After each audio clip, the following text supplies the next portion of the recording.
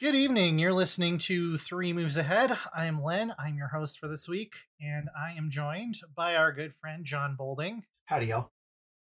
And once again by UNC Chapel Hill's Dr. Bret Devereaux. Hey, great to be back. And we're talking about usually when we have Bret on, it's for a game that has some really interesting historical perspective. But this time it's Mountain Blade 2 Bannerlord. Which I suppose does have maybe some historical stuff we'll talk about a little later, but I think I'm going to be really excited to find out what that is. The first time we've just kind of had you on as I'm a person who plays video games and we want to know your opinion about this video game and not what is the grand unified historical theory of Mountain Blade. Yeah, I mean, I can do both of those things. Honestly, I've been on this podcast enough times. Is this the fourth or fifth time? And when do I get the jacket, the honorary jacket? Is what I want to know. Yeah, you have to kill a jacket holder and take those. Yeah, there were only a limited number made. It's kind of like Highlander. Okay, I mean, that's fine. I know a guy with an exciting collection of historical firearms, and John, you're not too far away, so this can happen. This just got way scarier. Yeah, you shouldn't have told him about how the jacket system works, because you're easily the easiest to get to. I don't have a jacket. Yeah. Oh, so now you two are going to form an alliance to go after the other jacket holders, probably. So maybe I shouldn't have said it. We're going to hunt down the legacy jacket holders. We're going to go after Tom Chick and Bruce Garrick. Yeah, they're not using them anymore. So yeah, Julian, I think, might have one. Yeah, you can go after him first. Anyway, Mountain Blade, Bannerlord. I think we did an episode on it when it started in early access. That's the before times. I don't even remember anything we talked about on that episode, to be honest. I don't even remember if I was on it, but I'm pretty sure we did an episode on Mountain Blade 2 early access, and it hasn't really changed. Did we not? I don't think we did because I was so negative about it. Well, I guess I can't say, well, it hasn't really changed, so just go back and listen to that, and that'll be the episode for this week. No, that was kind of what I found most remarkable when I first loaded this up, is because I had played it in early access for probably a good 30 to 40 hours, and I was like, okay, yeah, this is kind of neat, but I've got other stuff to do. I'm probably gonna wait till this was finished. And then I'd see patch notes, and I'd see patch notes, and I'd see patch notes, and I'd keep reading them, looking for when is going to be the right time to come back to Bannerlord. And it's these changes don't sound all that revolutionary. And what I discovered when I loaded up 1.0 is that I was completely right. It's mostly the same game that I played 2 years ago. Those changes were not, in fact, all that revolutionary. No. It feels way more similar than it does different, which could be that I just haven't played early access. I don't know why I keep saying access as if it's axis, because that's not my normal accent. But for some reason my brain is just doing weird things today. Yeah, so maybe it's just that I'm remembering wrong, it was way jankier, or it was way rougher around the edges in 2020 or whatever, but it feels like mostly the same game to me. You ride around, you fight bandits, you go to villages, you get, a farmer with a stick.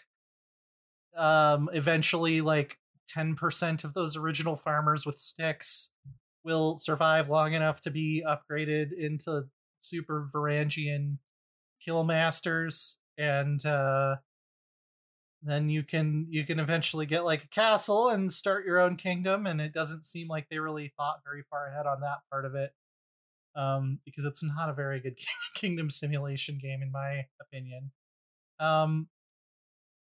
So John, why do you hate all games that are good? What's your explanation for that? So one of the reasons I hate every game that other people think is good is because generally, and especially in the case of Mountain Blade 2, the game that's here is actually bad.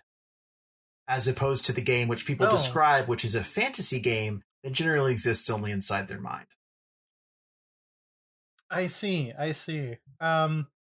Yeah, like I don't necessarily think it's bad, but it was hard to just not be like, I felt like this would be so much further along after 2 years of additional development. I think the truth of it is that a massive amount of development in this game went into the core gameplay, which is actually the melee combat. It's the real-time battles and melee combat, and trying to improve that AI and get the units to act in interesting ways and to protect themselves appropriately, and to get that minutely detailed physics simulation they've got going that they really care about to work right. And that stuff is undeniably really impressive, right? Like it's hard to say there's anything wrong with it at all. But the fact is, that's just part of the game. That's 50% or less of the playtime. The rest of it's just bad. It's just not very fun. Brett, what is your history? It can be interesting and engaging, I must say. Like, I think it's okay. It's an okay video game. Parts of it are genuinely bad. Brett, what is your history with Mountain Blade? So I got on this train with Warband. So that Mountain Blade 1's expand alone. And it has a place in my heart. I enjoy it. I think John is actually right to a degree in playing this, in that you have to make your own fun to a degree that this game is best enjoyed where you are filling in between the lines of the sort of emergent story you're creating. And unlike, say, a Crusader Kings, the narrative and writing isn't here to do that for you. So you kind of have to do that. You have to decide that this guy that kicked your ass is now your hated enemy, and you're going to do whatever you can to destroy him or what have you. And, and you have to. And there is no, unlike in Crusader Kings, there's no framework really supporting that. There isn't. PCs have the same 7 wooden phrases to say to you at any given time. Yes. And in fact have less meaningful interactions with each other than they did in Warband, where at least they had opinions of each other that could matter as you court politic. Somehow that system got less detailed. Although, to be fair, I played Warband with a lot of mods. So some of that may come from that. I was all about modded Warband for a while there. I really liked the Viking mod for Warband that had the super, super detailed map of the British Isles, where you would just show up at the same monastery and the monks would run away and you'd take all their stuff over and over again. That was good times. That was some good Viking content. That's your dream life right there. Yeah, Okay. And unlike Valhalla, it probably actually let you attack the monks. It didn't game over you if you pillaged the monastery too aggressively. God, I still have not forgiven Ubisoft for that. The Vikings that don't do anything. Politely pillaging. Well, we can't portray any heroic figure in our game as morally complex. That's not how history works. Well, and if we showed you how Viking imperialism worked, you might think that imperialism was bad. If we accurately portrayed how the Vikings behaved, you might think the Vikings were bad. They showed up on a river and found a spot where nobody was living, and they built a town there, and that's how it happened. Yeah. Yeah, I think when I wrote about that, my line was the Vikings showed up for Infrastructure Week. But pretty accurate. This is actually something, though. This is a good segue for the grand historical theory of Bannerlord. This is one thing that the Mountain Blade series does better. That as a medieval-ish warlord, you actually spend a significant amount of your time raiding the unprotected, unarmed peasants and stealing their stuff. Yeah. It's the best way to make money. It's true. By far, early on. To be a bad person. I'm gonna kill your militia, and we're gonna be here for the next month, just ransacking all of your food stores, and then we're gonna go sell it. We'll eat some of it. We'll go sell some of it wherever it's valuable. And hey, king, we're not at war right now. I really need to raid some villages. Can you, I don't know, declare war on somebody? That would be nice. Right, and if you're a mercenary, the king is paying you to raid their villages. Which is really great, you know? Yeah, and this is something that I think, you know, when we think about pre-modern warfare, we tend to think in terms of battles, right? That's the stuff that's in our movies. I think Bannerlord actually does a pretty decent job of expressing that, no, this warfare is only rarely about battles, because any army that's weaker than you runs away. They're not stupid. So really the warfare is fundamentally about sieges, right? That's how you, to borrow the football analogy, move the ball down the field, American football. Right, is sieges. That's how you take control of territory. Is there are castles and towns, they are administrative centers that if you control them, you can impose taxes on the countryside around them. If you can't take one of those places because it's really hard, what you're mostly doing is engaging in this kind of raiding. And that is most of what the warfare was, especially for the weak, fragmented states of medieval Europe, is that it's a lot of low-scale raiding, punctuated occasionally by sieges, which only then even more occasionally results in a pitched field battle. And I think Bannerlord actually does a good job of bringing some of that out, although it is kind of diluted a little bit by the fact that you're actually very capable in this game of buying and carrying enough food to walk across the planet Earth, which is not historically something armies could do. Like, realistically, what you should have to do to take a large army from one end of, like, to march into an enemy's country and get to that town, you should actually have to raid every village along the way just to have enough food. That's how medieval armies actually move, because they can't. Anything that carries food eats food, right? That fundamental logistics problem. So foraging is the process of raiding every village between here and your objective. When you, if anyone reads accounts of campaigns and they're like, and so foraged their way through such and such a valley, that's what that means. You raid every village between here and where you're going to have enough food to get there. It's forage in air quotes. Yes. It's a very polite euphemism for murdered and raped every peasant between points A and B. Well, that is so like an interesting sort of maybe missing piece of what could make this a lot more interesting game is there's not really a concept of attrition unless you completely run out of food, and then people will start to die or desert. But it is like you could just stop at any friendly or neutral town and just buy like 200 sacks of grain, and that'll be good for quite a while. Like, I don't know how we're actually like processing this grain, if we're just like reaching our hand into the bag and munching on it. Yeah, that is not how grain works. My presumption is there's kind of a pottage or oatmeal-y kind of thing going on here. Maybe, but then there's also not like there's not disease. There's no like weather effect where it's like, oh, we took the shorter route through the mountains, but 35 people froze to death. Yeah, it is pretty fucked up that you can do a siege for like months or entire seasons and not have your army be devastated by plague. But it's also that like every town, like every major town will always have 200 sacks of grain for you to buy. There's not like an economic model where like, okay, this area produced this much food, and if my army needs this much, it means there's that much less for everyone else, because it's... Yeah, it does a sort of, at least to my point of view, a bad job of mimicking that sort of like medieval time preference, where if there was a bumper crop, like they weren't necessarily going to save 200 sacks of grain for next year. They were just going to have some sick-ass parties. Yeah. Right? Yeah, like their time frame of when to enjoy things was much shorter than ours.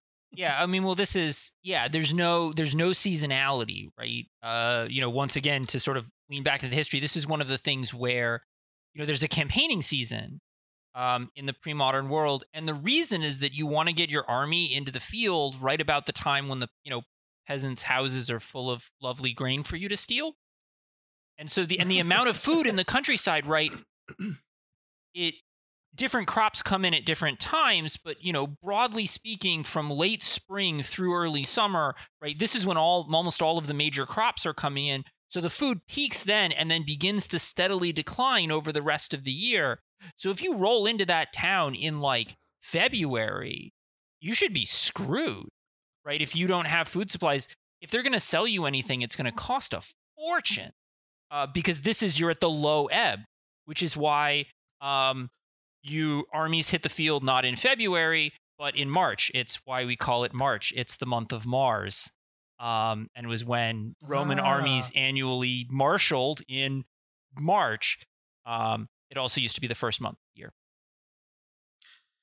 Yeah, so like all of that being said, I do actually like that phase of the game quite a bit. I like the sort of okay, I'm like an elite crew of like 100 bandits, and you know, we can take on 200, 300 random village militia because we're just that good. Where you're just like going around and raiding and just being a terrible person.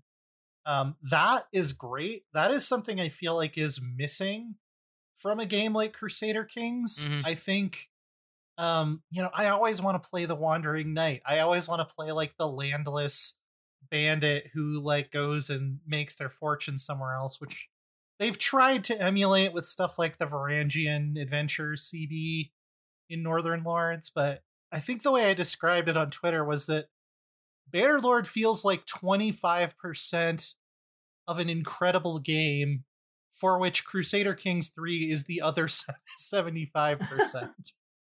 Obviously the battles being a component of that, but I don't even need the battles. I just love that like lower level play of like, I'm not a count, I'm not a duke, I'm not even a baron. I'm just a guy or a girl with a sword and like some highly experienced robbers that are just kind of going around doing our thing. Yeah, I mean, I think that is the most fun part of the game, when you don't have to immediately tangle with the consequences of how absolutely terrible the kingdom management and worse the character AI is. That is when the game is at its best, right? Because your actual moment-to-moment gameplay is, let me find an excuse to start a new fight, rather than to sort of abstractly have to fuck around trying to protect some town that now you have to protect, or figure out how to cat herd the NPCs into attacking actually useful strategic targets to expand your kingdom or what have you. So I will say that I think I view the kingdom management here a little more positively. I think part of this is it depends on how you engage with the systems. If you set up your own kingdom and you absolutely cheese the starting laws, you can have functionally limitless influence, which lets you keep your lords in the main army for a lot longer, and then you can wrecking ball your way across the countryside, which makes the kingdom management systems a little bit more palatable. But I think this is not, if you're looking for a Crusader King style strategy game of kingdom management, this ain't it. You know, the strategic layer really is the sort of thin wrapper of the battles, which are really the focus. I think that's right.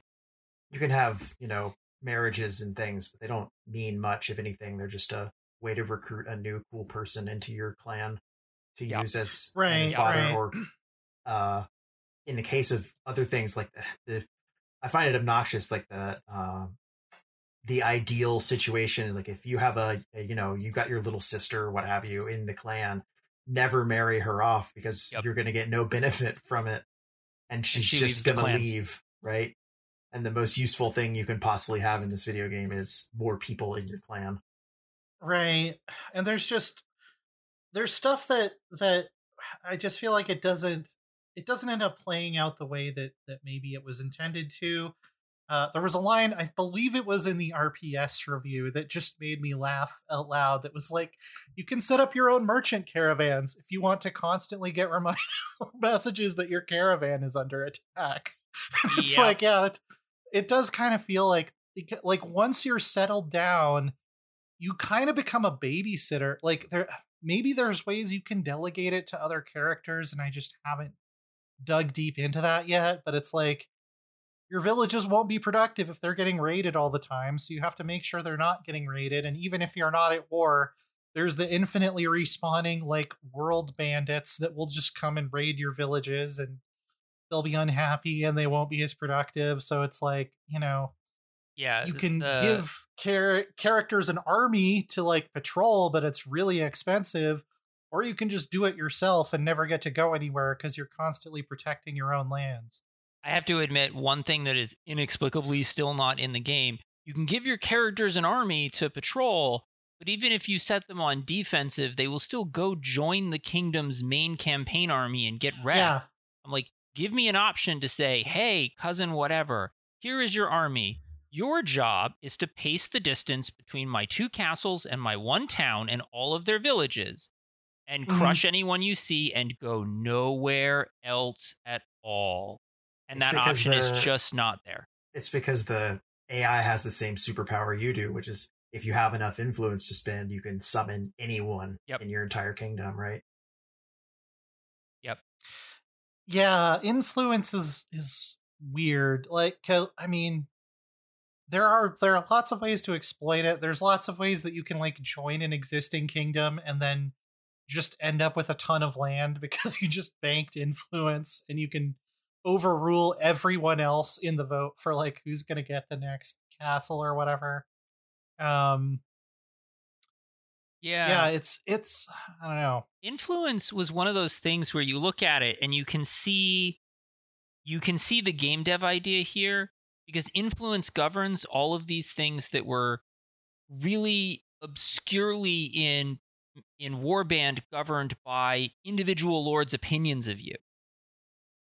Right. And that was a really squirrely, difficult to understand system. And it's like, okay, we've reduced it to a single currency that we can display and that you can understand. And I'm like, I actually really liked it a lot better when do I get this castle I've taken really comes down to, does the king like me? How much land do I have? What about these other 6 key vassals? Are they going to be okay? And then there's a background computation and yes or no, because that's how actual politics works.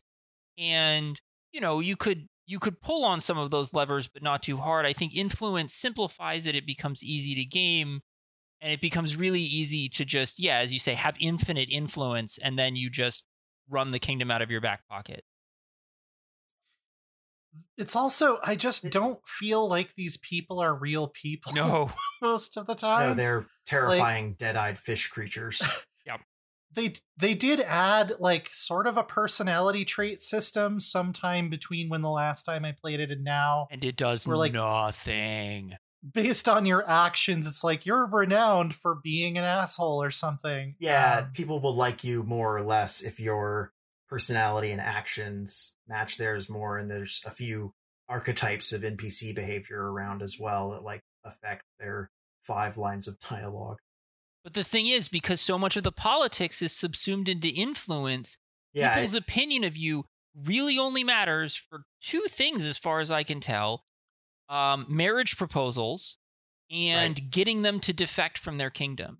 The latter is really important if you want to set up your own kingdom, but it's such a screwy process that you're going to save scum anyway that that it's just not a great system.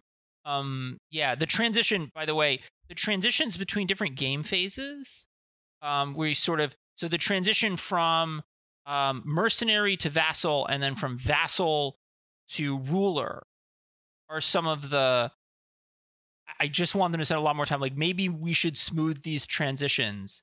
It's like, oh, you've become a vassal. Well, congratulations. We have no land to give you. In Warband, you got a village immediately as a fief. We have no land to give you, so maybe you'll get the next castle we take, maybe not. But in the meantime, just, maintain your standing army with no income. Have fun. Yeah. Because I actually really like that the part mercenary of it. salary. I think that's a really funny part because it's sort of like it's trying to do this late antiquity setting, right? This Mountain Blade round, it's a prequel technically of the old setting, so you've got this collapsing, split up, not Roman Empire, I guess it's a little more not Byzantine, but also not. Well, there's 3. It's broken up into 3 pieces instead of 2, and I think like, and they hate each other. the Northern and the Southern Empire are kind of supposed to be the Western and the Eastern, but then they also have what they call the Western Empire that's like this weird like Norman Roman hybrid. It's kind of strange. Yeah.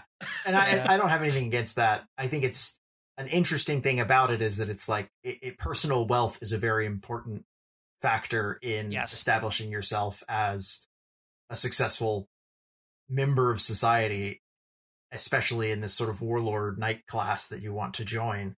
And so I like that before you join a kingdom, a smart move is to get yourself a nice, big, powerful warband and a giant war chest to support yourself with, because you're going to need that to prove yourself in this sort of whatever first war you get thrust into, so you can take a castle and get voted into keeping it. Though it is, the historian in me cringes a little bit, because people did not in the ancient or medieval world. You didn't walk around with huge chests full of gold. You held that kind of wealth in land, which is the very thing you can't do at this sort of early point. And so it's kind of weird that you make the mercenary to lord transition by using the fact that being a mercenary is so much more remunerative than anything else, including being the boss of mercenaries, that you just pile up all the money in the kingdom and then that's your cue to transition. Like, that's not how that works. Well, it would be much like the gameplay would much better fit like chaotic 100 Years War France and Italy, where you've got these guys who kind of used to work for a king, but now just work for themselves and are little more than bandits with fancy weapons, right? They're calling themselves mercenary and just going around showing up at towns and being like, would be a shame if somebody sacked this town. You should probably pay us some money to protect you. Yeah. I mean, I think it also I think you can make that go in late antiquity. I mean, the 5th century has a bunch of random, tribal leaders who became Roman officers, who then became war leaders, who then became petty kings, who then got assassinated. You've got your Alarics and your Stilicos and so on. So I think nice would it be if someone tried to assassinate you in this video game? Yeah, that would that would be which could happen in Warband. That was a thing that could happen in Warband. You could go into a town where people didn't like you and you might get pulled into a combat scene. Another Warband feature that doesn't seem to make it to this one. But yeah, I will say the time period here was one of the reasons I wanted to talk about it, because it's so fuzzy. So you've got, as you say, right, like it's evocative of late antiquity. You've got a collapsing, not Roman Empire. Their cities are very late antique in their sort of visual design, but then everything else is just all over the place. The Khuzaits are just Mongols. And they're just time displaced by 800 years. Yeah. And one of the things that really struck me, for instance, is a lot of care clearly went into designing a lot of this equipment. And in some cases, I feel like I know what museum pieces or reconstructions they looked at. Like, a lot of care went into the equipment, but they're literally drawing equipment over almost 1,000-year period and then compressing the stuff as to if it's in one place. Like, you have, like, the Battanians are a mix of, like, barbarian nonsense and my favorite kind of nonsense. Yeah, I love that band. But then also a lot of, like, late antique 5th century, oval shield, mail, fairly simple conical helmet. I'm like, okay, this guy more or less looks right for this period. And then your Vlandian knight charges past, full mail kit, a complete hauberk with an early enclosed great helm, and I'm like, it's the 1250s now? I don't. These two guys would never have met each other they are a millennia apart. It's basically that. I think it's the show that used to be on the History Channel in the United States called like The Deadliest Warrior. Where they would just pick two arbitrary historical figures and be like, "Will a samurai defeat a dude with a gun? Time to find out."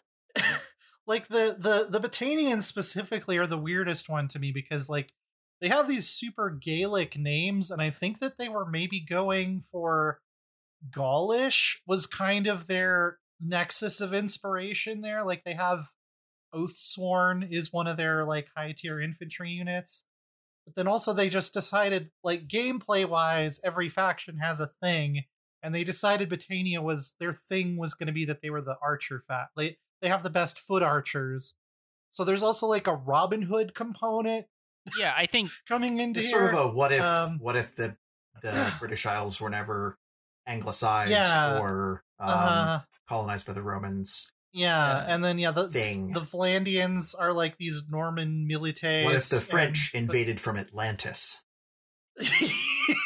They've got some like Dutch, like Low Countries elements to like a lot of their names sound like very like Flemish almost. The Sturgeons are a mix of Eastern Europe and Northern Europe.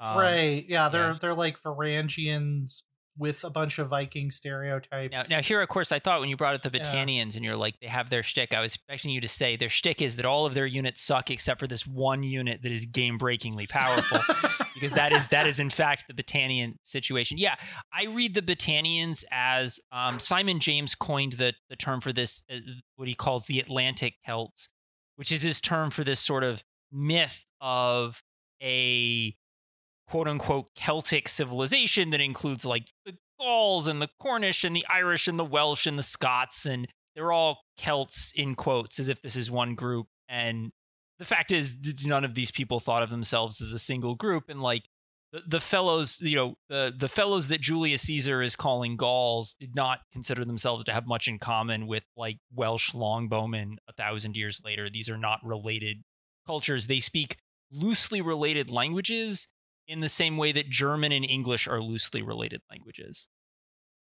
Well, and correct me if I'm wrong, but like the latest scholarship on the Celts, it almost sounds like it sounds to me when I hear people talk about it like that they won a cultural victory. Like there was no like great Celtic migration or invasion. It's just like this group of like cultural. It's stuff. It's just stuff. It's not. Yeah. People don't move. The language doesn't move. The culture, as far as we can tell, doesn't move. It's just stuff. Like, and so that's what, if you actually talk to archaeologists of this stuff, you'll hear a lot. The phrase they'll use is just Latin material culture. You'll hear that over and over again. Latin is the type site that we use to define all of this stuff. So there'll just be like Latin style stuff shows up here. But yeah, everything we find out, we like Latin style stuff shows up in Spain. Did Celts show up in Spain? A few, but not nearly as much as the stuff. Latin style stuff shows up in England. And we're like, did people from France go to England? No. Actually, we can tell from burial customs, just the stuff. Latin style stuff shows up all over the place. And in very few cases are you actually looking at a migration. Weirdly, central Turkey being one of the unusual exceptions, where there is clearly a migration of the Galatians, who are a Latin material culture stroke Gallic people. But yeah, no, so it's just the stuff. People looked at Latin stuff and they're like, this sword is awesome. I'm going to use it. Am I going to speak their language? No. Am I going to follow their religion? No. Am I going to replicate their social structures? No. But the sword is cool. It is pretty cool. I like all the swirlies. Like I can see why that caught on. Oh yeah, pattern welding is awesome. Yeah. Well, so, from a military history perspective, obviously we have the weirdness to contend with that, Norman milites never fought against whatever weird Gallo-barbarian type of force the Batanians are supposed to be. But when you actually like get into the battles and in terms of like how those play out, do you feel like it feels fairly authentic? Because it's fun, but I couldn't tell you if it's authentic. So yes and no.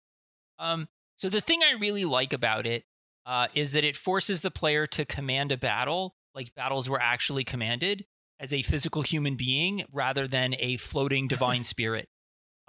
You are on the battlefield. God help you if you are on foot. Get a horse so that you can actually see anything, and you have to order your dudes around and your physical position, your level of danger is a consideration in how you're doing that.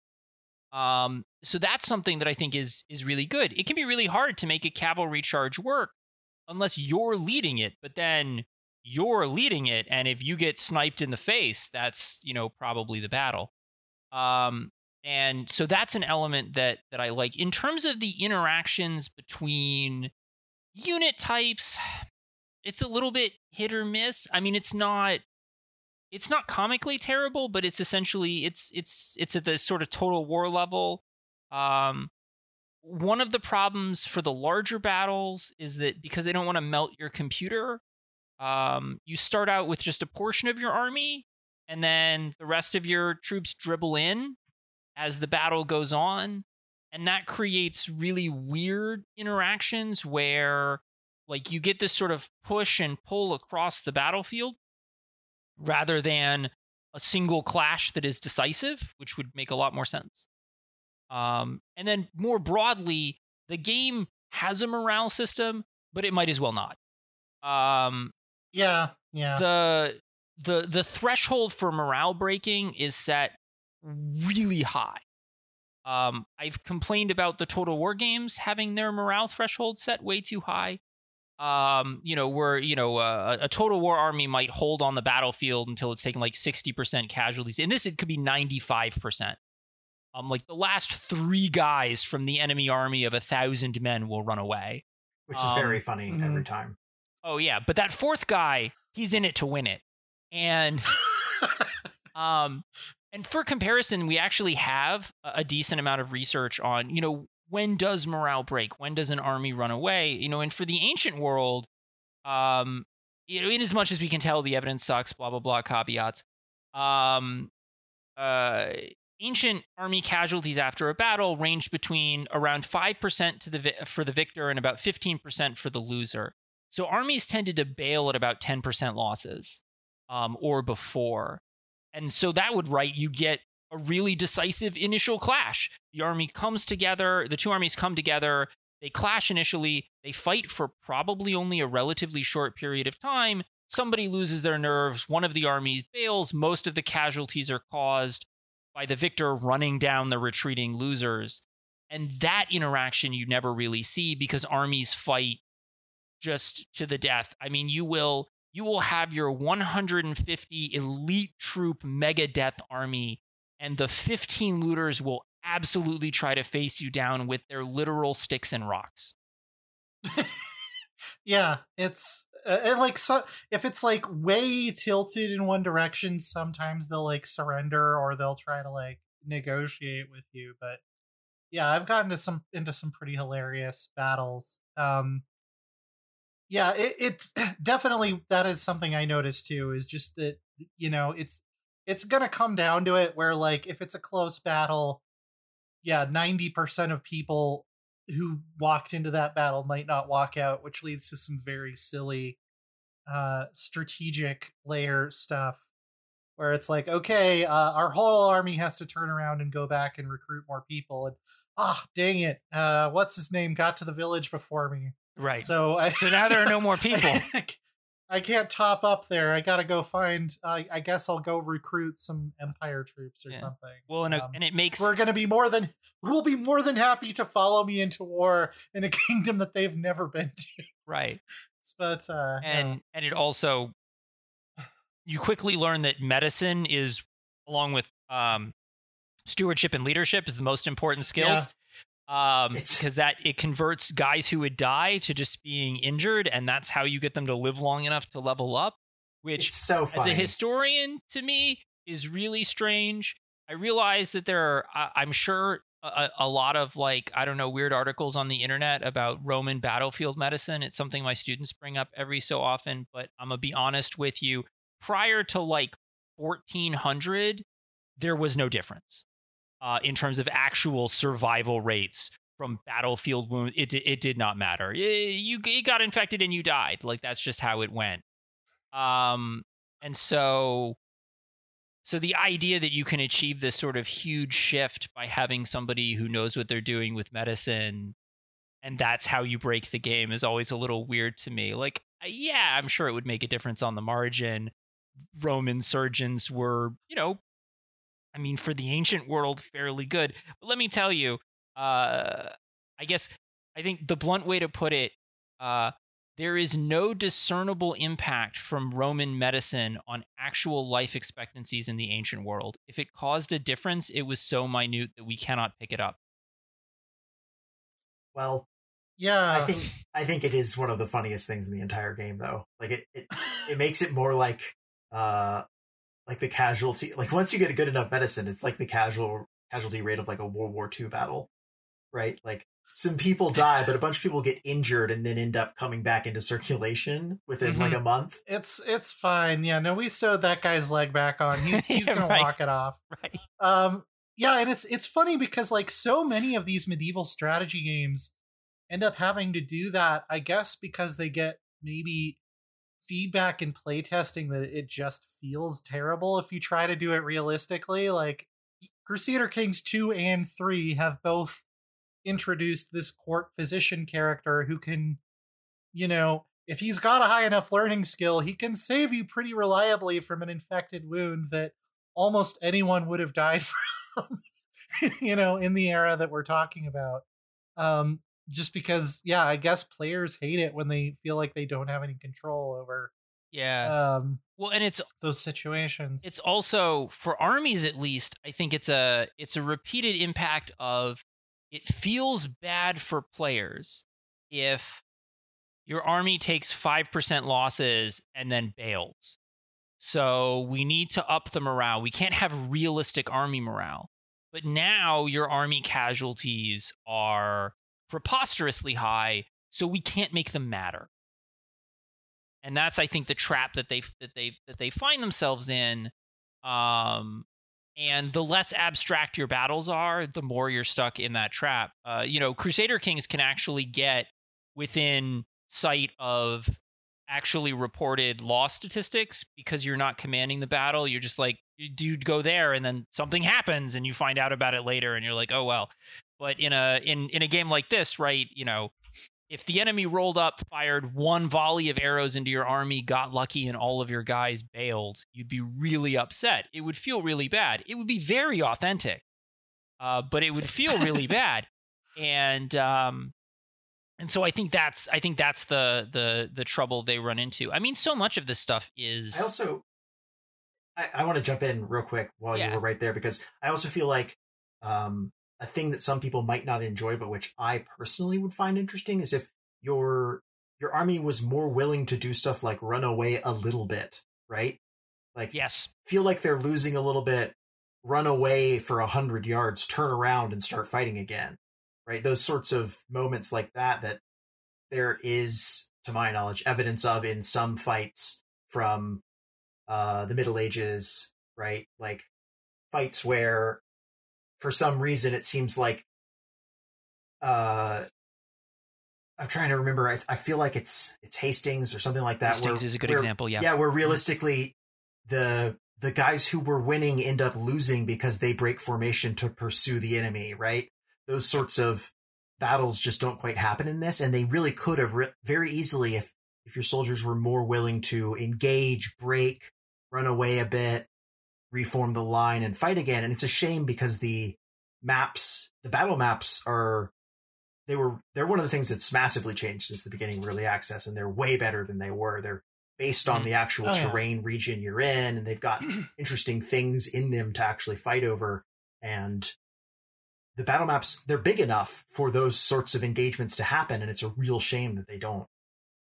Yeah, you get a little, I will say, that kind of break and reform is much more common in the age of gunpowder. That most battles, when you're primarily working with shock weapons, there is one moment that is melee weapons. There is one moment of shock, and then someone either wins or they don't. But you do get instances like Hastings where, yeah, the Normans think William is dead, so they get ready to bail, and he has to get up on another horse and take his helmet off and be like, I'm not dead. And they're like, oh, okay, well, then I guess we're attacking again. And it works out for them. And that does have, and you, again, technically the morale system in Bannerlord, that can happen. If a dude's running away and you ride up to him, he might turn around because you've raised his morale enough, but it's so marginal that it's not a reliable mechanic. Yeah, it's so many of the mechanics in this game are like that. If you peer closely enough, they exist. Are they significant enough to affect the way you play? No. If a mechanic occurs and the player doesn't even know it happened, does it make exist? A sound? Yeah, does it matter? Well, there's I believe that especially in like Northern Europe during like the Iron Age, like a lot of the times that like the sagas are talking about, you wouldn't even have necessarily a shock battle. No, you would have like a lawsuit, and two guys would do poetry at each other in a courtroom. Oh, sorry. Well, you'd have like two shield walls line up on hills opposing each other and like throw javelins or something, and like, he got Helgi, and then one side would go home, which doesn't really make for compelling gameplay if you're just standing behind your shields hucking javelins and then one side leaves. I don't know. And then maybe you have I think that's funny because that's some of the most immersive gameplay in this is when you're like huddling behind a shield wall and there's javelins and arrows impacting all around you. Although I was going to say, being in two groups spread out, ineffectually firing missiles at each other sounds like a lot of low-level Counter-Strike play, doesn't it? Because this is how humans respond to that balance of risk, right? So you could absolutely make a game where that kind of gameplay emerged organically. They just haven't. I will note that occasionally those shield walls would like march up to each other, and then you would poke with your spears at each other through the shield walls. And I mean, that's what hoplite warfare in ancient Greece was too. And again, 5 to 15% casualties kind of max. So it's not, you don't kill everyone. But yeah, you don't see much of either of that here. It's very kinetic. The one other interesting thing about sort of like the mix of cultures that they've created, and they try to balance this out a little bit. I think it's a little bit better balanced than it was in early access now, partly because of the cost, though I don't think that they fully model the difference in cost between like a foot spearman and a cataphract, really.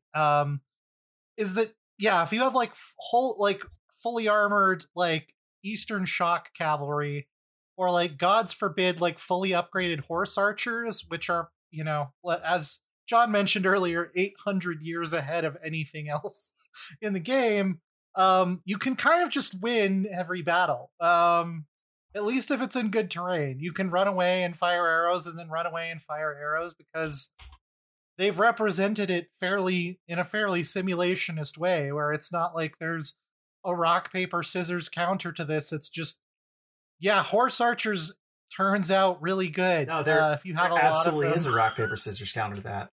It's the two historical counters, which I actually love how this plays out, which is fight them in a narrow valley with lots of heavy cavalry and just run them down, or have a fuck ton of guys with crossbows. Yeah, foot archers can actually. I tend to play this because this is just what I do. I tend to play with an infantry army with very little cavalry, heavy Imperial infantry plus high-level foot archers, and you can wreck a horse archer army. Shout out to my girls, the Sword Sisters, who aren't actually really Sword Sisters. They just have big shields and heavy crossbows. Yeah, but which I will say that, heavy infantry base with archers and crossbows, using it in order to engage horse archers, is exactly what the Han Dynasty did to deal with their steppe threat. You have a mix of spear and shield troops, troops using a polearm called the G that players of Three Kingdoms will be intimately familiar with, backed up by crossbowmen and archers, and also guys with axes and occasionally chariots. The Han army is fun. So it's a strategy that makes sense. It does function, but you can get, then again, like a big army of max level archers can inexplicably machine gun people out of existence. Arrows are still a little bit too lethal in this game against guys with armor and shields. Yeah.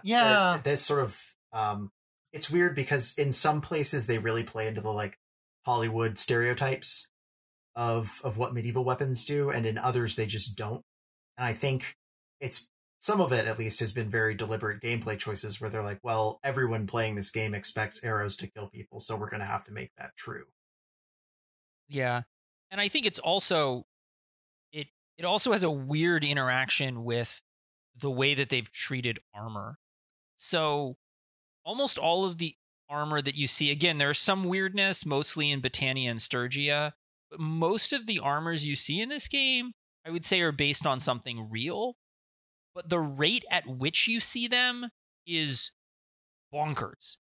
You can get whole infantry armies where everybody is wearing lamellar over mail, which is, for this sort of like late antiquity, early Middle Ages, that is preposterously super heavy kit that you would only ever see on horseback. That's cataphract armor. And inexplicably, here is like a regular infantryman who is presumably not terribly wealthy, or he would be on a horse. Because if you're rich, you're on a horse. Because wearing it. If you lose, you want to be able to run away. And I assume the problem they ran into is what I have taken to referring to the Thrones of Britannia problem.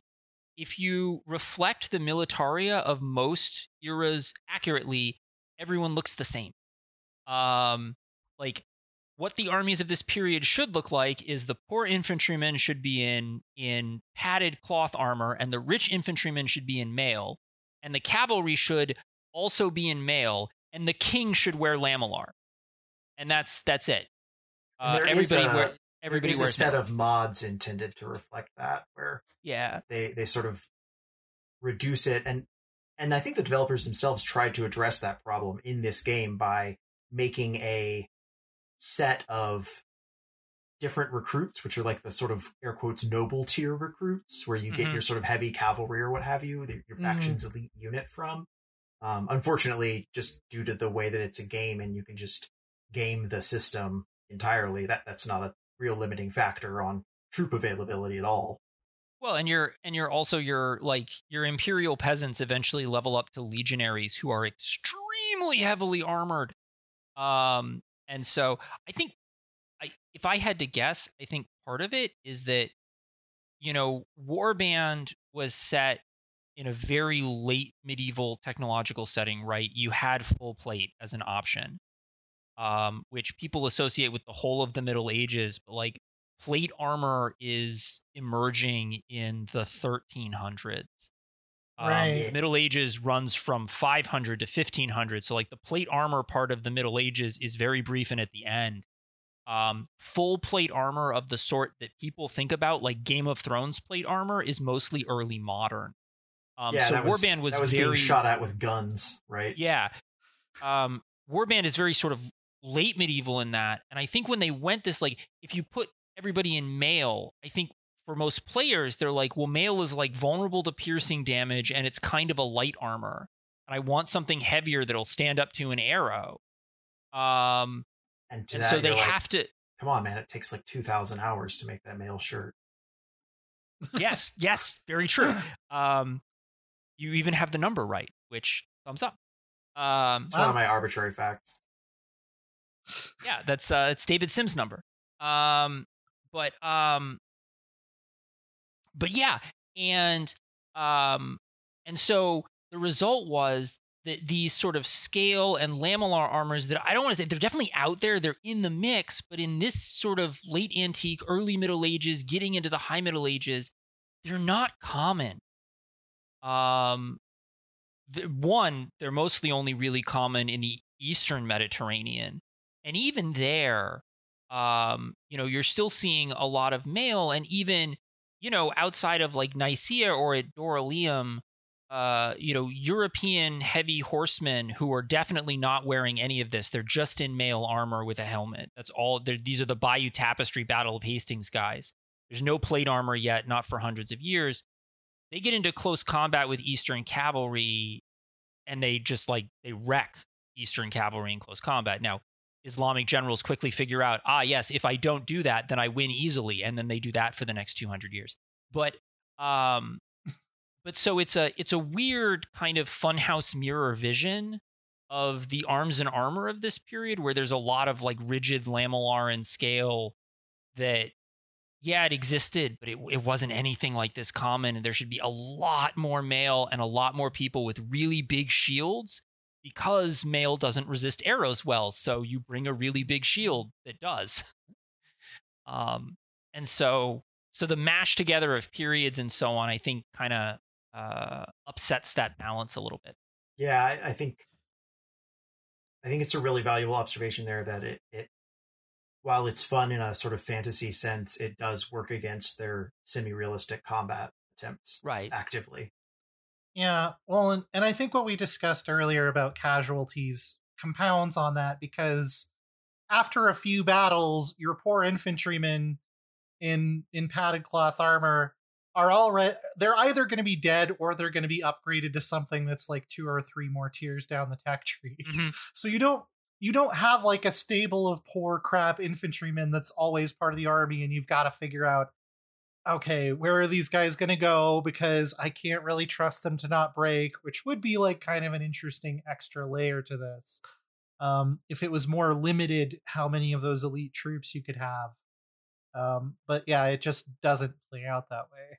No, I mean, the last game I played, and to be fair, I went all the way to the point where I was running a kingdom, but my core army always had 50 Imperial Legionaries and 50 Battanian Fian champions, which are just the two top. They're so good. Just the two absolute. That is the heaviest infantry and the best archer. And that was, yeah, we're the best archer in the game, and also we can fuck up most people in melee. Right. And that those 100 guys were the core of my army, and it's like that just made like my army looks ridiculous. I'm driving a Porsche across the battlefield. Yeah. Well, John, you did say the battles are your favorite part. Aside from everything you've been critical about with the campaign layer, and we discussed how the maps are pretty cool, but is there anything that is like, what encapsulates Bannerlord at its best to you? Like, what is the moment on the battlefield where you're like, okay, this part is actually really good? Oh, it's when you get crushed into an infantry scrum because you've lost your horse to a barrage of stray crossbow bolts because you were maneuvering to a spot where you could see around that hill because you wanted to tell your cavalry to get into position, but because you're limited to this third-person view of telling people where to go, you can't be like, yeah, just go over there, kind of on the other side of that hill, and flank them. You need to be like, no, go there, and point it out to them. It's when you've lost your horse because you were in that crazy ordering moment, and so you get thrown to the ground, and you have to bring up your own foot troops to try and protect you so you don't get murdered. And then suddenly you're in the middle of this massive scrum with hundreds of dudes crushing in on either side around you. You can't get out. Your shield gets broken. You start scrabbling around through the corpses looking for a new shield.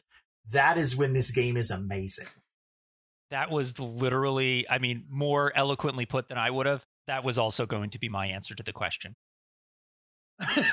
Yeah, those moments are great. Those, like, sometimes I will just like not bring my horse because I just want to stand in the shield wall with the boys and just have that experience. Just me and the Very lads Greek of you. out having a shield wall. Yeah. I also really like when you get into those battles where it's like there's 3 or 4 really important generals involved here, and the infantry are fighting, and I've told them to do their thing, and then I'm riding around, and it's like me and my faction's nobles are like circling around the other faction's nobles, and we're all trying to like assassinate each other with spears while this big battle is happening off to one side. That's always a lot of fun. Because yeah, if you can take out the enemy's important people, that gives you a huge advantage. So that's that's something I try to do a lot. Yeah, the stuff that they focused on, the physics, the like kind of how precise the weapons are and the hitboxes and all of that is really, really well done.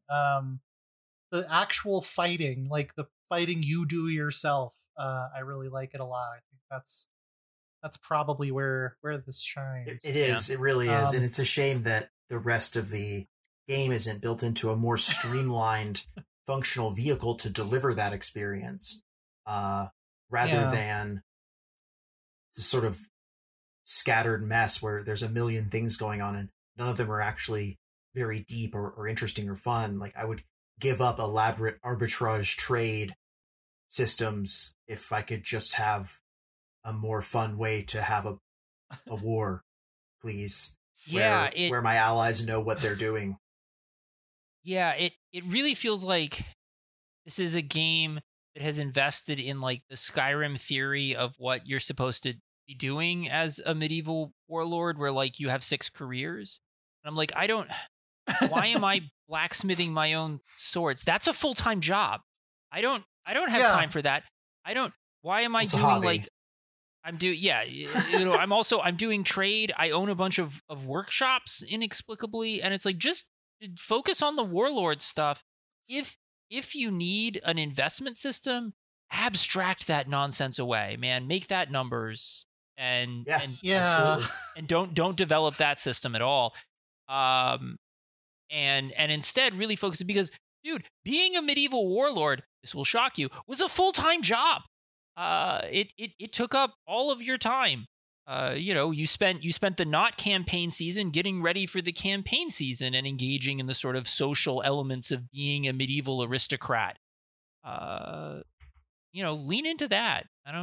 Don't make me take up smithing. Yeah. Don't make me take up smithing. Yeah, I compared it, I think, most of all to Space Sim, where there's one thing that everyone's actually there for, which is cool starship combat. And in this case, it's cool battlefield combat. And then for some inexplicable reason, 100 uninteresting subsystems get shoehorned in alongside that. Rather than a handful of well-developed subsystems that support the core gameplay. Yeah, so I'm certainly on board with you on that. I just want to note that, to be fair, I have a couple of friends who really like playing Elite Dangerous to be space truckers. I don't know. I don't get it. That's their jam. Oh, yeah. And I'm like, okay. No, that's fun. That is a play style. But I will stick up for that. But what frustrates me is I play that game to be a space pirate, not a space trucker. Do not make me put in 100 hours as a space trucker before you let me buy my pirate ship. There you go. Yeah. It's like, we didn't even get into like the building system, where it's like, you go on Reddit and ask people how workshops work, and they're like, we don't really know. But it's something like this. So if you do this, the truth is that you'll probably make some money. All these statistics they're so vague and dependent upon a sort of semi-black boxed economy that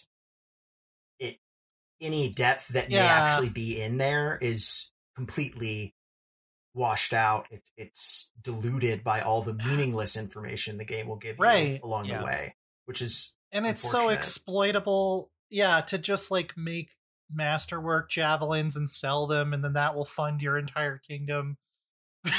Because the economy isn't very well balanced in that regard. But and my understanding is that it's in fact best to sell them in opponents' towns, thereby robbing their economy of money.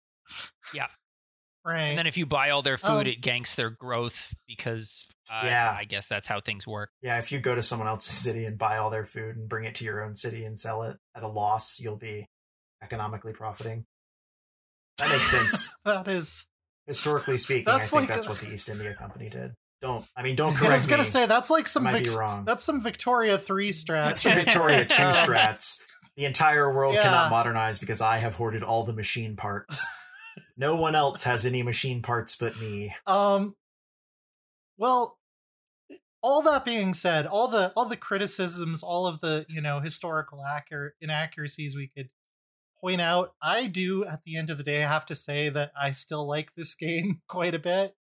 I've read your review, John. I think I like Dan, actually, our editor at IGN, asked me, what did you think of John's review? And I was like, I agree with basically everything he said, but I'm just having a better time. Yeah, for me, it's just, this is an okay game and you can enjoy it and you can have fun playing it. There are just a lot of games that are better than this one, so I'm not sure you should be playing it. I mean, Obviously, if you're enjoying yourself, you should be playing it. Have fun. Don't get me wrong. I just think there's a lot of better games. Well, and I think, Bret, something you said earlier about like having to kind of fill in the blanks where the narrative structure of the game doesn't really paint the picture for you is something that I think really enhances my enjoyment of this. And, I think that's kind of where like Rowan and I split on Stellaris early on, as I was making up my own stories about what was going on. Even when the game wasn't directly doing that for me. Yeah, and I think even for me as a sort of arch role player, this game is so thin that I can't even care enough to make up stories to keep myself engaged for more than 10 or so hours of gameplay. Where would you land as far as a recommendation, Bret? I think it is both fair to say that Bannerlord doesn't fully deliver on the promise. On the other hand, like, this is clearly a kind of game that people want to play, where they get to be a knight fighting and go from being a landless knight to a king and build a kingdom. Like, that's an experience people want.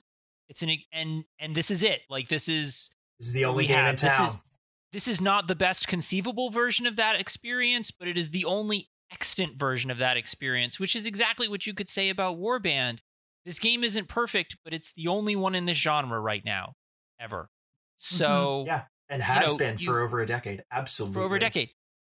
I can't help but think that there's gotta be space for somebody to come in and do this maybe a little better and disrupt this space.